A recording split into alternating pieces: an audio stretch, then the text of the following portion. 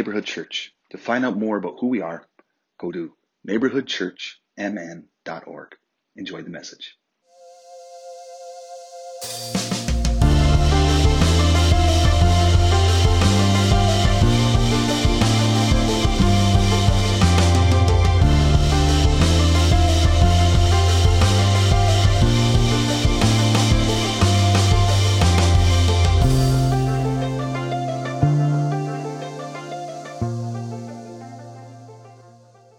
My name is Nikki, and I'm going to be sharing with us a bit about our story because it is Neighborhood Churches.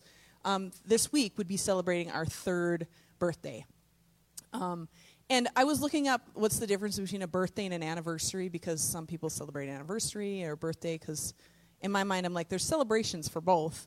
But really the only difference is, what was it, that a birthday is the year of your birth, and the anniversary would be the celebration of like a special event. So I'm like, really, we could use both, but I prefer birthday because for some reason it seems like it's more fun. And like I'd been sharing earlier, every year on birthdays, I feel like it's a really good time to reflect back. So in my friendship circle, I'll ask birthday questions, and we've gotten in this habit where we'll ask each other questions like, what was the best book you read this past year? Or what was the best use of your money? That's a fun one. Or like, what was your favorite purchase? Things like that to get you thinking about how are you spending your time and your energy and your money. But as a church, we don't always do this. I don't know, in the churches I was growing up, we never knew how long things were until it was like a centennial, like 100-year. I know in my town in Esco, it's the 100-year celebration, so there's a celebration for those kind of things. But on June of 2019 was when Neighborhood Church officially began. And we've been around as a church since 2015, but we were a very different style church back then. And for those of you you're listening for the first time, you get to hear a little bit of history about how our church came about. And that church was called Cloquet Vineyard. It started in 2015, and we were meeting in the Cloquet High School. It was a very different style church service. For those of you who had been a part of it, you know it was like a big service. And we had been a church plant. We had planted out of a larger church in Duluth called the Duluth Vineyard, and there are people who were living in this area, and that's kind of how church planting works, where if there's a group of people who are in that area, you usually want to have a church there. So really no different than kind of our whole vibe with Neighborhood, which is we want people in churches in their neighborhoods, so that when you are at the grocery store or you're at school or you're at the gas station, you're seeing all the people that you would probably see on a Sunday morning. And you get to build relationship and have conversation, and there's something precious about that connection that we can have. And so I'll just give you like a flyover of what that kind of experience was, because if you'd never been there, if you've only been here, it was very different. We took over the Cloquet High School and remade everything. It took about 50-plus volunteers to make it happen in the morning, and it started around 6:30 or 7. And we had 2 giant trailers filled with stuff because we really turned the school into a church. We had even our own lighting system. Like, we had a special button. And the Cloquet High School had just put in a new, like, beautiful stage and light.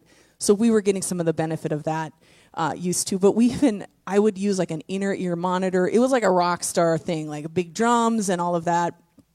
And for the kids, they had individual areas for specific age kids for things to do. They had the whole cafeteria area. And then we took over the, what's that room called where it wasn't the lunchroom, but where do you learn how to cook when you're in school? What's that room called? Home ec room, thank you. So we took over the home ec room for coffee bar. So there were multiple areas in that school that we were using on a regular basis. And it was exciting. It had a lot of energy. It was a lot of work. And at about the height of it all, there was about 300 plus people that were regular attenders of that church. And so in like kind of church economy, that's a big church. And especially in a small town, to have that many people coming to church, you might call that successful. Like, wow, you've got this big church. And this is my hometown. I am born and raised in Cloquet. I was born up at the hospital right up on the hill. And I graduated from Cloquet High School.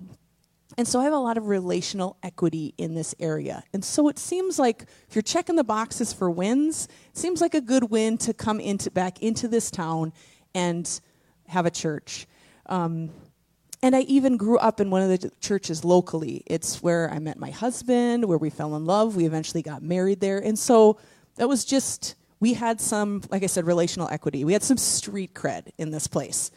And so you might say, like, wow, that sounds pretty great. Like, sounds like things were growing and people were building. And we were even talking about at that time, there were quite a few people that were driving from the Moose Lake area. They were part of church. And we were in talks about we should probably have a church there. I mean, there are people driving half an hour, 45 minutes to come to Cloquet because they liked the kind of church we were doing. And so we're like, we should probably just have a service there so people aren't spending half their day driving to church. This is kind of where our headspace was at that time. So you might ask, like, what made those things change? So I'm a pretty competitive person by nature, and I love achieving, and I love people, and I pretty much detest any kind of unnecessary conflict. I'm not looking for those kinds of things. And I will manage something beautifully until the end of time. If I could just, like, keep something running, that sounds great. Like, I could bump over some things, that'd be okay. And I would have done that as a pastor of Cloquet Vineyard. But something was brewing inside of me. Something was changing as a part of my connection with God and my growth spiritually. And it wasn't just changing in me. There was like a vibe that was happening amongst the people in our church. And then even in the world, things change.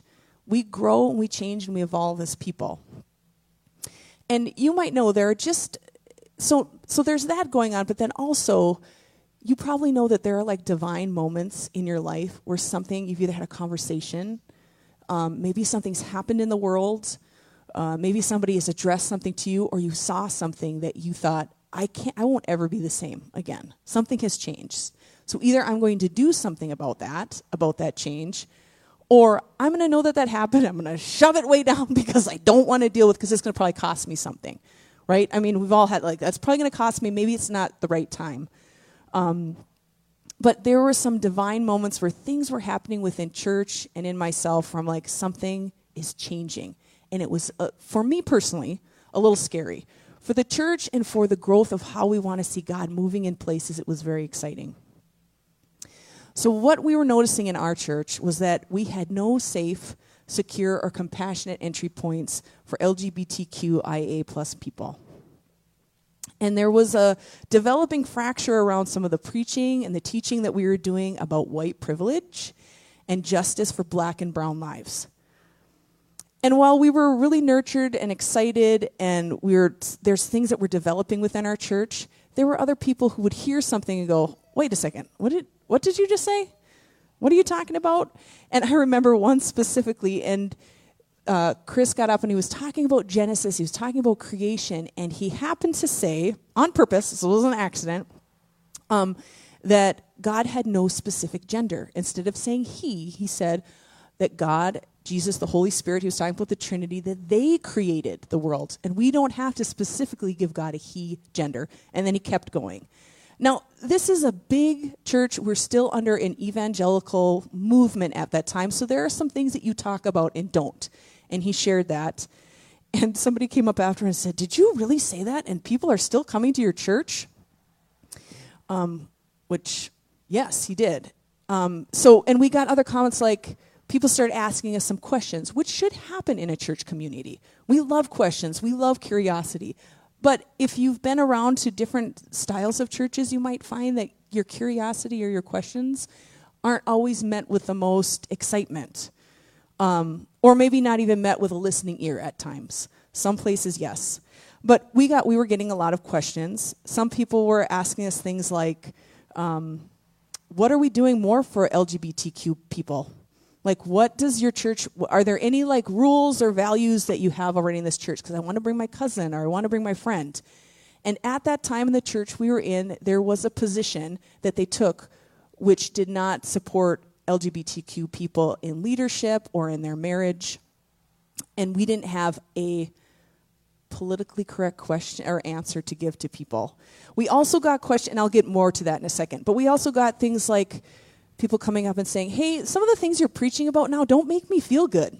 Like, you're really challenging my button. When you start talking about white privilege to a large group of white people and telling them that perhaps some of the way that they've been viewing themselves or God might need to change in order for them to see some racial justice in the world. That's a hard thing for every single one of us. Every single person should feel some press back, but that doesn't mean we don't talk about it.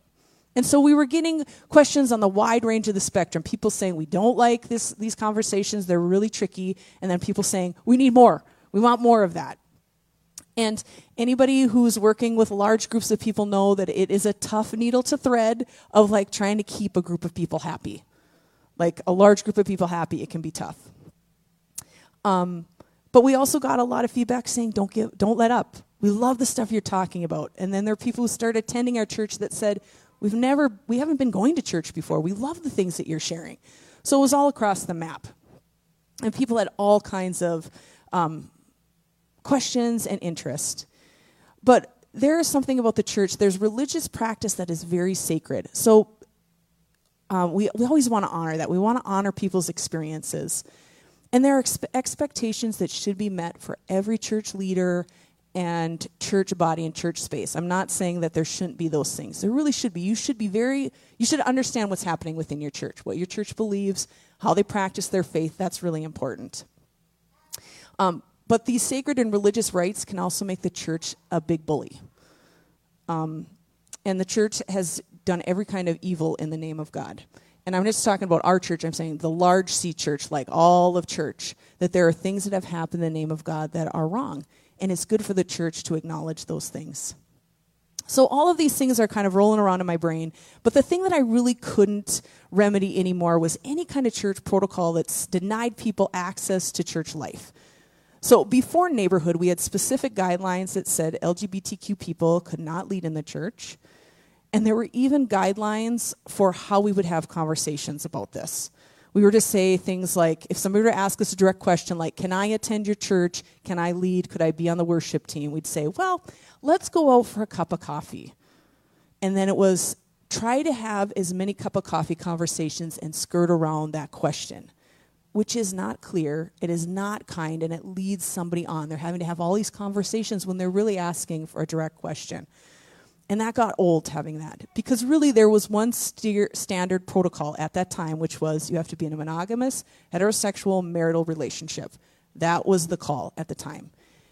And we were not comfortable leading anymore that way.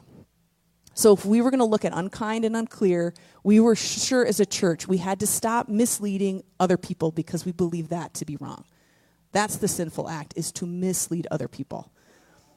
So we got clear pretty quick with the denomination we were in, and we were asked to leave, or we left, and we pretty much walked away from an evangelical church setting. You can look at what evangelical means a little bit further. I'm not going to get into that here. But pretty much we walked away from that style of church. And we wanted to be a church that provided safe, clear, and compassionate service for people, for all people. Everybody gets to belong. There weren't any secret meetings or secret rules. And while we really hoped and advocated for change in that church, because we started there first, we're like, well, we've invested a lot in this church, and there's a lot going on. Can we just change that rule? And that was a non-negotiable. And that was heartbreaking. So while it was heartbreaking, it was also very freeing to get clear and honest about how we could serve each other within a church, and that the things that we were preaching and teaching could be challenging to people, but it could be the expectation instead of like an abnormal conversation. On the regular, we want to talk about disrupting and disturbing things because we believe that's a part of how we grow. And we had lots of people thank us for the work that we were doing. We had lots of conversations and people who sent emails or texts saying, I left the church a long time ago because I was either shamed in front of a leadership group or I attended church for a long time. I didn't even know there was a rule like that or that nobody told me. Thank you for sharing. And so it brought up some clarity for people too. But what we wanted is to have a church where people weren't denied access to things that we felt like everybody deserves to have access to, common spiritual rituals like marriage, communion, baptism, child and infant dedication, spiritual and biblical trainings. Those are open to everybody because we believe that God says that everybody belongs. Everybody belongs. So while we know the list is long of how the Big C Church has hurt and wounded the very people it's meant to save and love, we know that the church itself is a group of us. It's a group of people. And that we can change. We can evolve. We can grow. We also can do some damage too. So the thing we're moving towards is how can we be loving and thoughtful and curious people. So we knew that our community could do something about that here. We could change. And we could say and be the kind of church that included those who felt excluded, and that we instead would exclude some ideas that other churches were developing. And that was the thing that personally and professionally felt like something I could live and die for. But this also caused quite a bit of a tornado because it did cause a church split. Because there were people who were attending our church at the time because of the kind of church we were doing. We were saying we're changing. And that caused a lot of hurt and pain. So while it created freedom and excitement for some people, for others it was hurt. And there were quite a few people who left our church because of that. And then it caused some disruption for us as well because we left a system of churches where we had created some professional credit. And we no longer had that. And it was hard. I would say it was a bit of a tornado for a while to walk through that. There was at one point where I was talking with a friend, and it was a little bit surprising of the amount of things that we heard or got criticized for, when really what we felt like we were doing was, this is the work that God would ask us to do. But I remember telling a friend, I'm like, I think it might have been more acceptable for Chris and I to say we were getting a divorce, or if we would have said, we stole a bunch of stuff from the church, but would you please forgive us? Like at that point, that would have been more acceptable in the larger church community than what we were doing at the time, which was saying everybody belongs, and we're saying no to that big church, the microphones, the balloons, and everything to do something else. It was hard, but totally worth it. So I have incredible sympathy and empathy for anybody who's had to walk through like a change in your faith practice. It can feel like a complete desert to walk through at times. But there was some work to be done because things were happening quickly. So we rebranded as Neighborhood Church. We put that new sign that's out front that you guys walk by, and we downsized our location. We moved out of the high school. We moved here into the hub. And we started doing things. We painted the walls. Nita, you bought all these nice new chairs for us. We bought new mugs and put things on it. And one of the things we had said, this is going to be laughable in a minute, but this is like pre-COVID. One of the things we said when we were in the larger space was, wouldn't it be nice if we actually rub elbows with one another? Because we were pretty much spread out. And at that time, being spread out wasn't a big deal. We kind of wanted to be close. And so one of the selling points for moving back into the hub is we said, we're going to rub elbows with each other. We're going to talk. We're going to breathe each other's air. We're going to be close to each other, which seems laughable because it's a bit like COVID robbery. We don't talk like that anymore. We don't look at connections anymore without some level of risk assessment, and that's just something that's lost for us. So we moved into the hub from the Cloquet High School Auditorium on February 2020. And we had plans that we were just going to be meeting every Sunday here. We were going to keep going. I think we were going to do a couple of services to make room for people. And we met like that for about a month. And then in the middle of March, everything changed. And not just for our church, right? Everything for every single person changed for all of time. COVID hit. And I think we're still trying to figure out what to do and how to do things. And so a bit of how I'm going to talk now isn't so much about all the things that COVID affected, but really how it affected our church and church in general.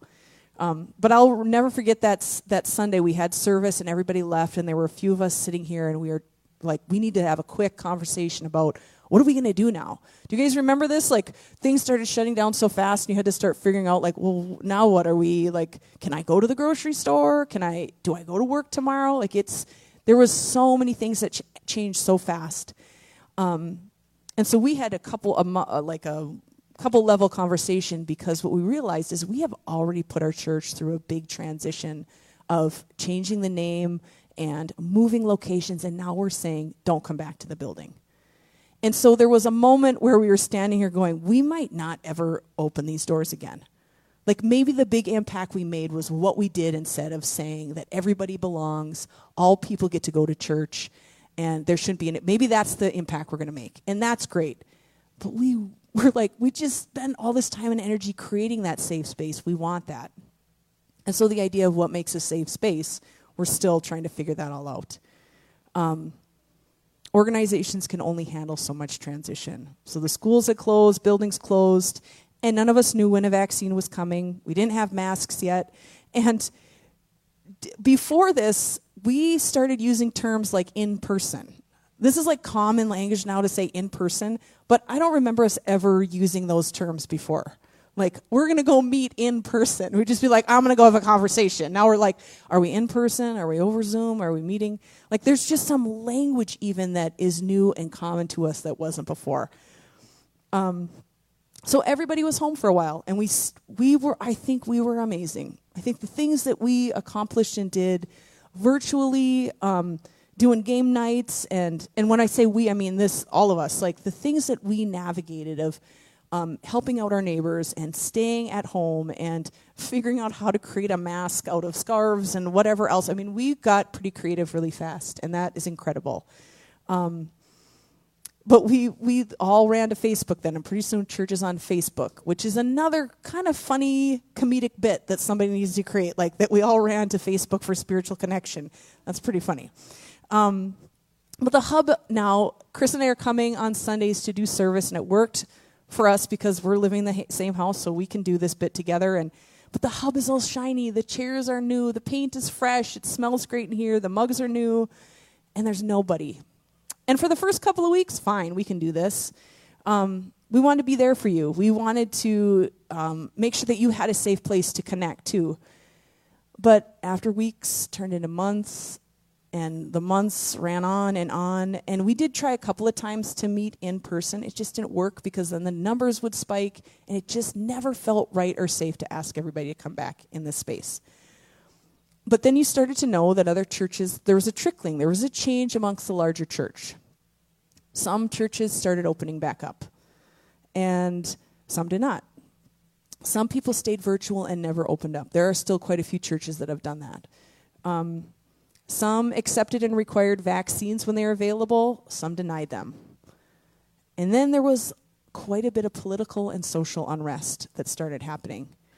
During this time, that's when George Floyd was murdered, so it highlighted this whole divide in churches over racial justice. So churches are asking, is it spiritual? The white church specifically is asking questions like, is it spiritual or biblical for us to fight for racial justice? Is it the church's place to preach or advocate or evolve? What are we doing about that? So we're seeing, even just in church in general, there's a significant dichotomy where people are basing their decisions on, do you support black lives or blue lives? What kind of sign do you have in your yard? That's what started to. You notice there was lots of signs going up. And so churches, again, are deciding if they stay silent, if they're going to speak up, are they doing business as usual? And politically, churches are divided on their view of democracy.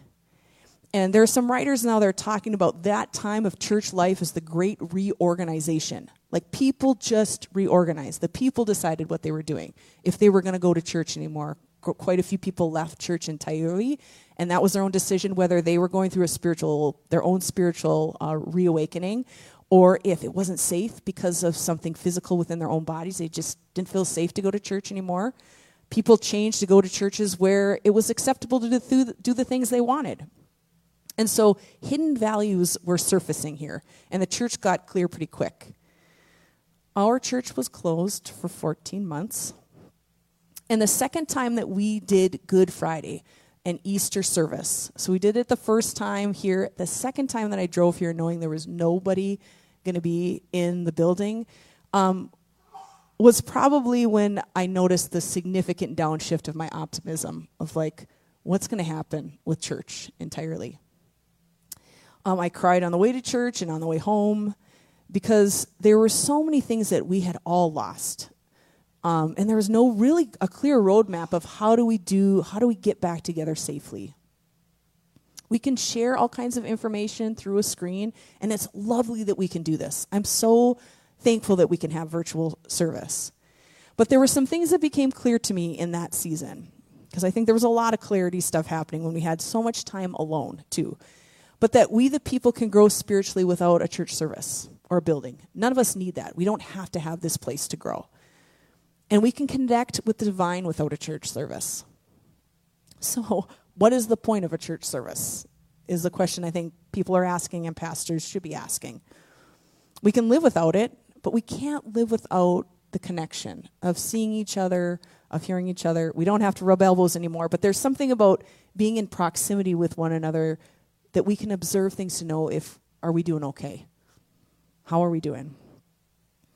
There's a weekly ritual of having coffee together, of singing songs or listening to songs, of greeting each other. There's something about even thinking about larger questions in this space that can't be manufactured. We can do it, but there's something different when we can be in person and do it.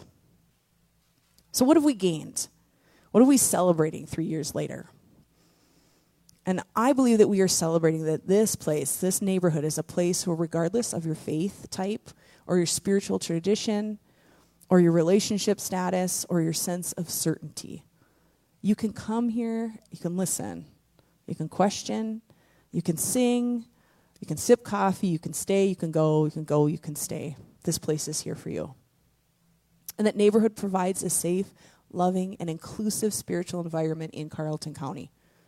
And we're the only, it's called low church experience, which means I can sit here with my flip-flops and my cup of coffee.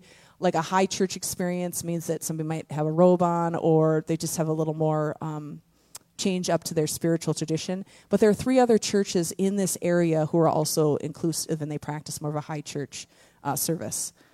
And what we hope is that grows. We don't want to be the only church like that in this area. We're hoping that we're just kind of like, oh yeah, Neighborhoods is one of many churches where everybody belongs. And Neighborhood does have a firm belief rooted in biblical ideas that all people belong to God, that we all belong to each other, and that we all belong to ourselves. And that more than this physical space that we're in, which really it matters too, our physical space matters, neighborhood church is an idea that we get to emulate. So how do you take your kindness, your curiosity, your love, your acceptance, your doubt, your belief in God, your humanity, how do you take that everywhere you go in the conversations that you're in with your family or around tables? We're hoping that even that idea of neighborhood church is something that lasts with you whether you stay here or you go. And that's something that I'm hoping that we get to celebrate again in another year. But even if anything changes, we know that there is something really beautiful about all of us knowing that we belong to God. So before I close, I wanted to end with I've got a benediction about honoring transformation. This is from Pixie Lighthorse. But before I read that, I just want to say to those of you in this room and those that are watching, thank you so much for being a part of Neighborhood Church. You are the church. You are the people who are helping other people feel like they belong. And to the many other people that helped make the transition happen that are no longer here, thank you. I just like a big thank you to God and to the universe that for the amount of people. And there are people who watch and support the work that's going on here that have never been in the building. And so thank you for you too for creating a safe place for people and for following through on that vision. We just are so thankful for your support. And we want to celebrate that we're here. So I celebrate with all of you. I'm so happy to be here. And I love that our story has joy in it. It has pain. It has hardship. It has good, powerful renewal in it too. So as I read this, if it's helpful for you to close your eyes or take a deep breath beforehand, you can do that. But this is honoring transformation. Thank you for this beautiful day of changing. My shell is shifting, my skin shedding, and I am uncomfortable with what is leaving me. Help me find the language to describe the discarding of my barred branches. Bring understanding so that I can welcome what is coming. When I am unsure about how to go forward, help me trust that I will love myself through it. Encourage me when the time is optimum to let go of what has passed. When those around me are not eager to know my restored original spirit, Soften me with the realization that if I am uncomfortable with my changing, others must be too. Let me be an example of becoming more whole while leaving unneeded parts behind. Clear me of any blockage that stops the flow of goodness from me and the flow of goodness to me. Would you salt me with grateful tears and cleansing rain? Bathe me in the distilled water of evolution. Amen. Well, thank you for sharing this Sunday with me, neighbors. Go in peace.